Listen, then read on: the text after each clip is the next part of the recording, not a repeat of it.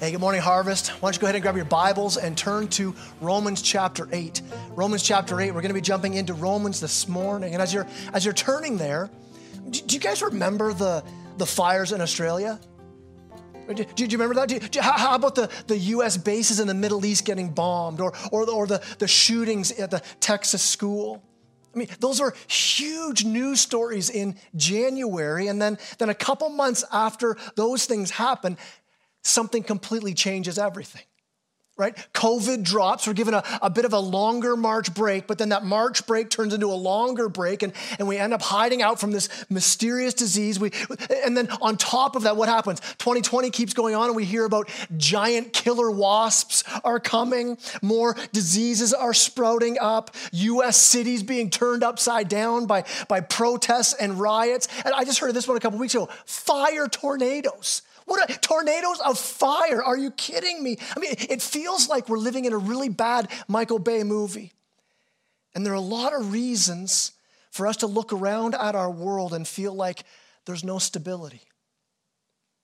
I mean, those are just big news stories. But I mean, in the lives of people who we love, in the lives of people here at our church, there are people who are struggling with health issues, loss of income, struggling in hard relationships, battling addictions and depression and anxiety or the loss of loved ones. And it can feel like life is this one great, big, huge storm. The storm of the actual crisis or just the storm of the fear and uncertainty and upheaval. And you can start to ask in the midst of this, is there anything that I can hold on to? Is there an anchor in the midst of this storm? And here we are in the second sermon in this series we're calling Anchored. And we're looking for what are those anchors? The anchors for my soul. Foundations that don't move or crack. And so each week we're unpacking one of 5 anchors. 5, what people throughout church history have called the 5 solas. Sola, Latin for only, the 5 onlys. These 5 things that can hold the weight of my soul. These 5 things that I can give up anything else, but I will not let go of these. It's in these that I've got a sure and solid anchor. Last week we talked about sola scriptura, by scripture alone. And this morning we want to dig into another sola. Another solid anchor, a place that can withstand the storms of culture, withstand the storms of the brokenness of sin and the chaos of life. I mean, look around in our world and it's so obvious to anyone, from a theologian to an atheist, that we live in a world that's broken. And this next sola gives us a firm hope in the midst of that brokenness. Where I can trust the truth in Hebrews 6:19 that says there's an anchor for my soul that can find a secure hold in Christ, that I can throw my anchor into that. I don't have to throw it into myself. I don't have to throw it into other people, into a relationship, into my stuff, that there's an anchor I can trust that's held firmly in Christ. The question I've got, and we unpacked that verse last week, the question I was left with, I get it that my anchor is sure in Christ. But what about the other end of that anchor? How can I know that I can hold fast to the rope on the other end? And this is where this second sola is so important. It's sola fide, or by faith alone. That we're anchored by faith, anchored in faith. So you see this image of the anchor in Hebrews then isn't this picture of some dangling rope that hopefully I can hold on to in the midst of the storm. I know the other end's secure, but man, hopefully I can, no, it's in the finished work of Christ and our faith in that finished work of Christ that we hold fast. We hold fast because he holds fast. That anchor that's firmly secure in heaven is just as secure on your soul. So let's unpack that a bit this morning from Romans chapter 8. You see, leading up to Romans chapter 8, Paul, writing this letter, he lays out for us our greatest problem in life. And the greatest problem is not the coronavirus. Our greatest problem is not a strained bank account or sickness or a broken relationship or a deep heart struggle. All of those are an evidence of our greatest problem. The greatest problem we have is that we've committed treason against the ruler of the universe. We've put our hope, our faith, our love, our allegiance in other things and not in God. Romans chapter 1 says that we've replaced God with other things. We've replaced our joy in him for our joy in creation. Romans chapter 3 says that all of us have fallen short of God's standard, short of his glory. So our greatest problem then in life is that every one of us is condemned, every one of us guilty, every one of us rebellious and ruined, born sinners under the just wrath of a holy God. In fact, Romans chapter 8 says that all of creation groans under the weight of this judgment, and we see it everywhere. Every act of ugliness and hurt and misery flow out of this rebellion, this curse, this judgment. Every relationship is struggling against this. Every day we feel this. And so with all of that going on around us, it's an eternal reality. The greatest problem we face today is that the creator of the universe has declared his just judgment, his eternal condemnation on all of us. Why? Because we've rebelled against him. So then where's our hope? Where's there an anchor in that ultimate storm of all storms? The storm that is the picture of all the other storms. Where do I have hope then? Where can I anchor in the midst of that? And we pick it up now in Romans chapter 8. Look at verse 29. Verse 29 says, for those whom he foreknew, talking about God, for those whom he foreknew, he also predestined to be conformed to the image of his Son, in order that he might be the firstborn among many brothers. And those whom he predestined, he also called. Those whom he called, he also justified. Those whom he justified, he also glorified. What's this saying? It's saying in the midst of us standing underneath God's judgment, our greatest problem facing us, to read this and go, wait a minute, in that we can read that God knows you, that God called you, that God brought you into his family, declared you innocent, and he's now transforming you. I mean, how does that happen? It says here in verse 29 that he foreknew you. And this isn't just that God knew some facts about you. No, when it says that God knew you, that he foreknew you, it means he had a relationship with you. Right? You get the same idea in Matthew chapter 7, where Jesus says that some people will come up to heaven and they'll be like, hey, here I am. And Jesus will say to them, I never knew you. It's not that he didn't know about them. It's not that he never heard about them. Jesus is saying, I never had a relationship with you. And so Paul is saying here in Romans chapter 8, verse 29, he's saying, God set his love on you, had a relationship with you, loved you even before you existed. He foreknew you. Then he predestined you. He determined your destination. He determined that you're going to look like Jesus, that he has a purpose for you. And then he calls you into a relationship with him. How do I know? How do I know that I've been predestined and called by God? Well, Scripture would say this, that you have a desire to know him. Because Jesus says in John 6:44, no one comes to the Father unless he draws them. So if you're coming to the Father, you've been drawn by him. 2 Thessalonians 1, verses 4 and 5 says that the gospel comes with words and conviction of the Holy Spirit. It's God's Spirit in you, drawing you to have a desire to know him, to follow him. All of that evidence of the call. That's not you doing that. That's God's grace in your life, drawing you to himself. And here's where it gets really good. You're known, you're chosen, you're called. And what's it say? It says you're also justified.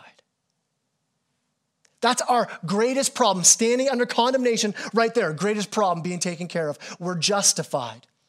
We're counted as righteous, declared pure, justified. A way to remember it, just as if I'd never sinned. That's how God sees you now. Justified and glorified, made like Jesus, perfect. And not glorified one day. For sure, that's coming for us in eternity. We will be glorified, but it's here in the past tense. It's as if it's already done. Look at the result of all of this, verse 31. What then shall we say to these things? If God is for us, who can be against us? God is for you. I mean, this is the rescue. This is the reversal, that the wrath of God no longer against you, but now God is for you. I mean, how does that happen? How can I be sure that I'm standing before God who says he's for me? Paul's about to unpack the result of this amazing news. But before we do that, how do I get to that place where I know that God is for me? Where I'm no longer under his wrath? How do I know that anchor has me held tight? And it's sola fide. It's through faith alone. In fact, you got your Bibles, flip back to Romans chapter 3. Look at Romans chapter 3, verse 28. It says this, it says, for we hold that one is justified by faith apart from the works of the law. That you're justified, you're declared righteous, that condemnation now reversed. How? Not by works of the law, but by faith. It's not by striving harder, it's not by doing more, it's not a religious thing, it's by faith. You read the same thing in Galatians 3:16. You read the same thing in Philippians 3, verse 9, that we're made right, we're accepted by God, not because of anything we do or don't do, but by trusting in, by putting our faith in, by resting the full weight of our souls on Jesus and what he did on the cross on our behalf. We don't add anything to that. It's by faith alone. If you're going to add a little bit of law, sure, it's trusting in Jesus, but also this. No. Jesus says, you have to be perfect as my heavenly Father is perfect. You want to add a little bit of law to this? You have to add all the law to this. Our only hope is us resting by faith, resting our souls on Christ's perfection. I mean, look how Paul describes it. Look at verse 33 of chapter 8. It says, who shall bring any charge against God's elect? It is God who justifies. Who's to condemn? Christ Jesus is the one who died. More than that, who was raised, who is at the right hand of God, who's interceding for us. So see what Paul's doing here? He's saying, this is what happens by faith. By faith, you rest in this. And then he says, who can condemn you? Well, we just read through the first part of Romans, God condemns us. He's the true and just ruler of the universe, but it says here, he doesn't. What does he do? He declares you innocent in Christ. Justified. Justified by faith. Now that word justification, it's actually a legal term. It means the opposite of condemned. If you stood before a judge and you were guilty, the judge would pronounce condemnation over you. Right? So you're being sent out for punishment. You're entering into condemnation. You are condemned because you're guilty. Justification, it's the opposite of that. You're declared innocent. You're free to go. Here's the amazing truth of this proclamation of justification. Through faith, we are justified. Through faith in Christ, justified, declared innocent, even though we're guilty. That's the mind-blowing truth of the gospel, that you weren't wrongly charged. You and I are guilty, and it says here, through faith in Christ, we're justified. We're free to go. I mean, how's that possible? I mean, you need to picture it this way, that you're standing in the courtroom of heaven, and you're guilty. You're ungodly, you're rebellious, and you know it. You know the Bible says you're guilty, but it doesn't take much for us to recognize, even outside of reading a verse that says you're guilty, to know that you have not lived up to God's perfect, moral, holy law, right? Our consciences scream out our guilt. And there's this prosecuting attorney in the courtroom. You have all these witnesses against you. Their accusations are flying. You feel the accusations. You know they're true. I mean, they're bringing evidence upon evidence. You're like, yeah, I know. I did that. I remember that. And there's the judge, God. And in that courtroom, none of those true, none of those legitimate accusations are allowed to stand. Why? Because they're being all overruled by the judge, all of them. From the smallest of sins to the most horrific of sins. Why? For one reason, the judge has declared you innocent. You're not guilty. You're justified. Even though in yourself, on your own, you are not justified. You're not innocent. What's it say? It says, it is God who justifies. No one can condemn you, not even you. Why? It's God who justifies. Why? Because Christ Jesus is the one who died, it says. So in that courtroom, it's not like Jesus is pleading your case by saying, come on, judge. Let's just overlook this sin. They're trying really hard. Look at some of the good they've done. No, Jesus isn't even pleading for mercy. He's asking for justice.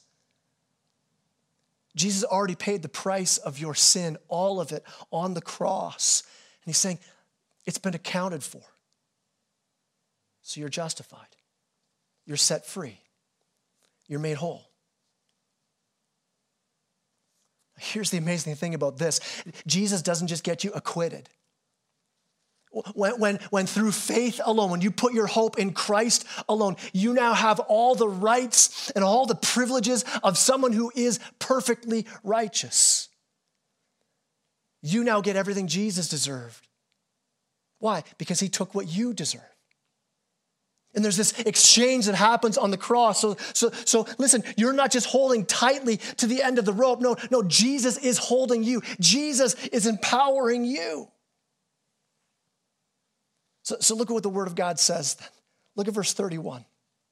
What then shall we say to these things? If God is for us, who can be against us? So now knowing all of that, if God's for me, what else do I fear? He says, who can be against you? Now, if you're like me, you read that and you go, well, I can think of a lot of people who could be against me. You could have a boss who's against you. You could have a spouse who's against you. You could have a coworker who's against you. Maybe it's more internal, where you've got these inward struggles with addictions that are seemingly fighting against you, with health troubles, maybe difficult kids. And you're like, man, a lot of things are against me. And Paul's not saying, hey, you won't face any trials any longer, but no. It's now you know that no trial you face is greater than your God. I mean, it's like me in the 5th grade on my way to school where bullies were picking on me. And when I go to school and I say, hey, to my big brothers, hey, would you come with me to school today? Yeah, the bullies are still there, but I walk a little differently. Why? Because I have my brothers who are bigger than the bullies are with me. Proverbs 31:25, it says that the godly woman laughs without fear of the future. The godly woman laughs without fear of the future. How is it? How could this woman, what makes this godly woman laugh without fear of the future? Is it because she has a great bank account? Is it because she works out and she's in really good health? Is it because she has a perfect marriage with this amazing husband? Does she laugh at the future because her house is like one perfect Pinterest photo?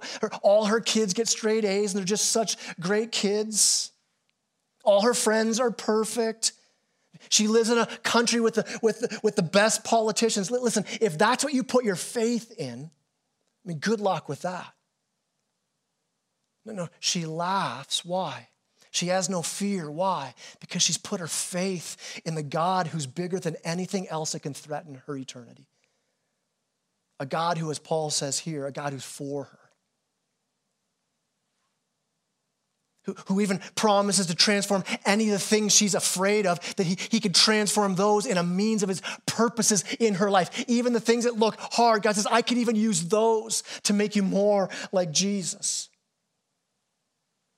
I mean, this is David looking into the valley of the shadow of death and saying, I don't fear because God's with me. He's not fearless because he's avoiding any valley. He's not fearless because he thinks he's strong. It's impossible to avoid every valley of the shadow of death. His faith is not in his circumstances being better. His faith is in the fact that God is for him. And God's greater than anything in that valley. And how do we know, though? How do I know that God is for me? Look at verse 32.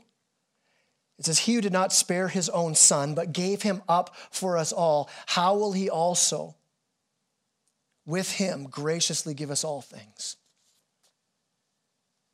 Listen, you can have this faith, a full faith in God. Why? Because he paid the highest cost for your salvation.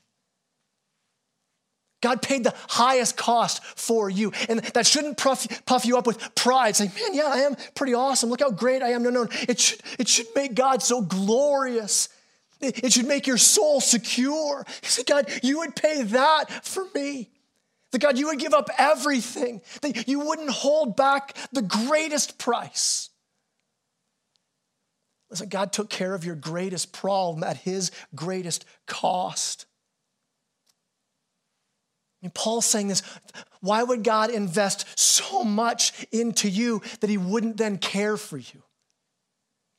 Why would we think that God would rescue us from sin, but then not give us help in our struggles? Why would he give us the Holy Spirit, but then withhold wisdom from us?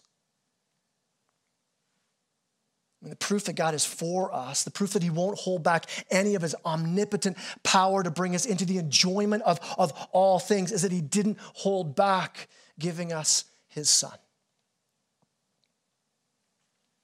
I love Luke 12:32. It's a verse I hold on to in troubled times.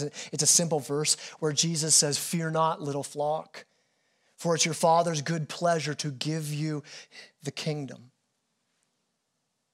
I love that he says, fear not. Fear not, little flock. I like that. I'm just a sheep. I'm not even a big sheep. I'm not a powerful sheep. Man, I'm just a little sheep. But my Father, not my employer, not my slave master. It's not his duty. It's not his obligation. It's his good pleasure. Like a dad coming home with these great gifts for his kids, and the dad is brimming with joy because he's anticipating the joy of his kids. And it's God the Father who's bringing us his kingdom. This compassionate shepherd, this tender father, this powerful king, and he's for you. What do we have to fear? Look at verse 35.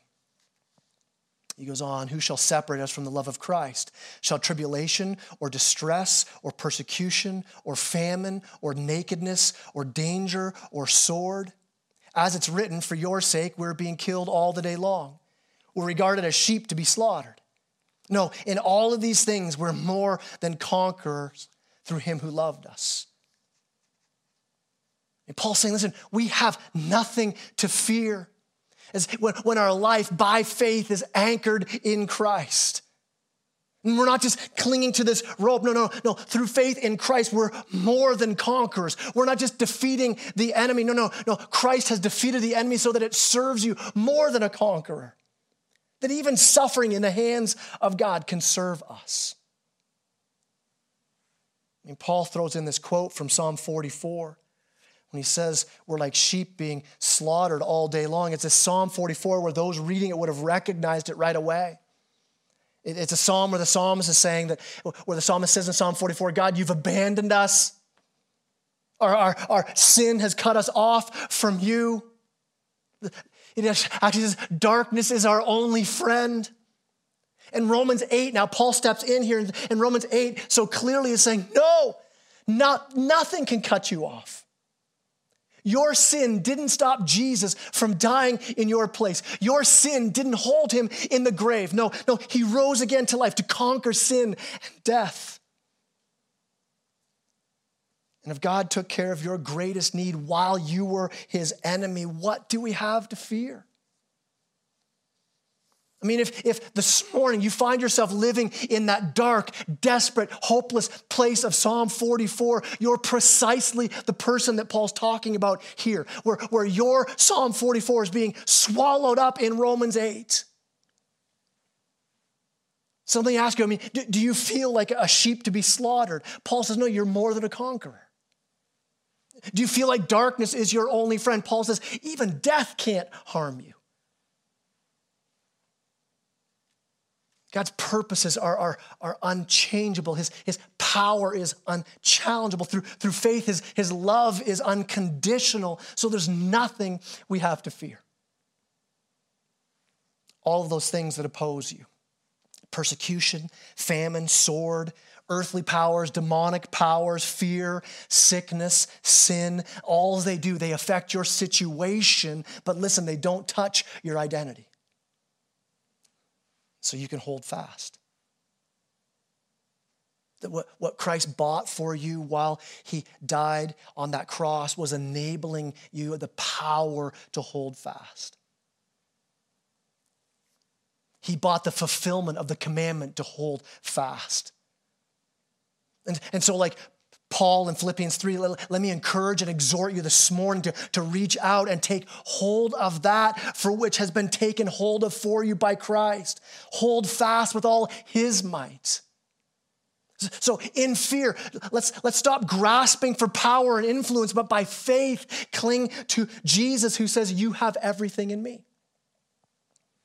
Let's not grasp for approval of people, but by faith, grab a hold of the promise where we know that God has displayed his approval and his love for you in Christ on the cross. Let's not grasp for control, but instead by faith, hear Jesus who says, I'm in control and I use circumstances to make you more like me.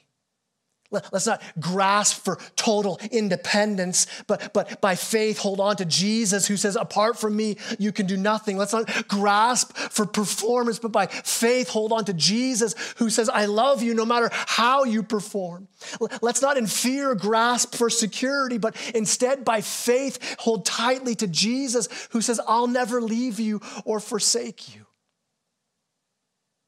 Let's not grasp for things, but by faith we cling to Jesus who says, your riches are in me.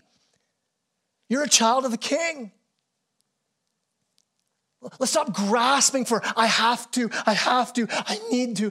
And by faith we cling to Jesus who says, it's by faith you've been justified. So for you this morning, what is there to be afraid of?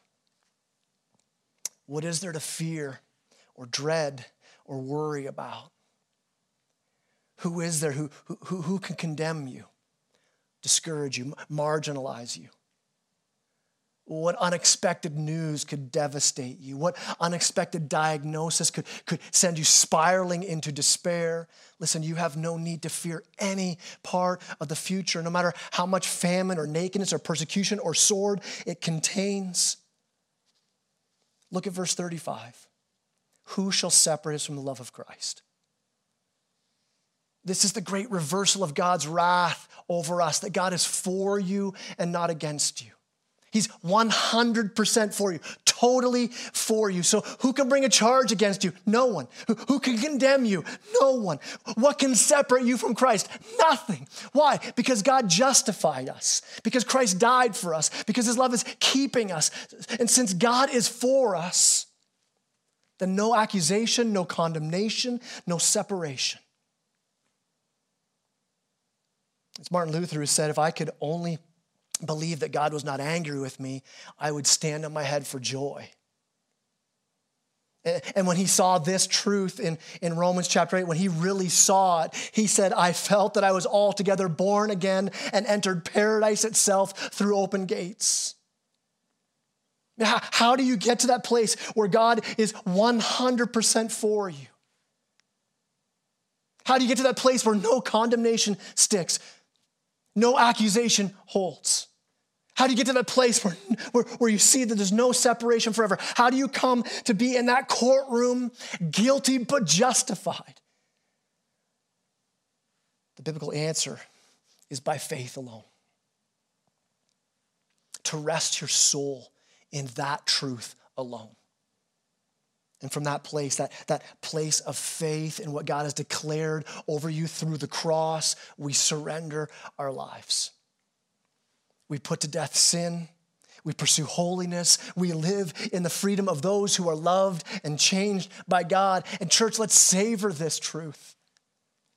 Let's show this faith to a watching world. Let's surrender to the Lord and sing with confidence, live with confidence. Not confidence in our circumstances, but we live with a joy and a faith and a hope. Why? Because we live by faith alone in the promises of God alone.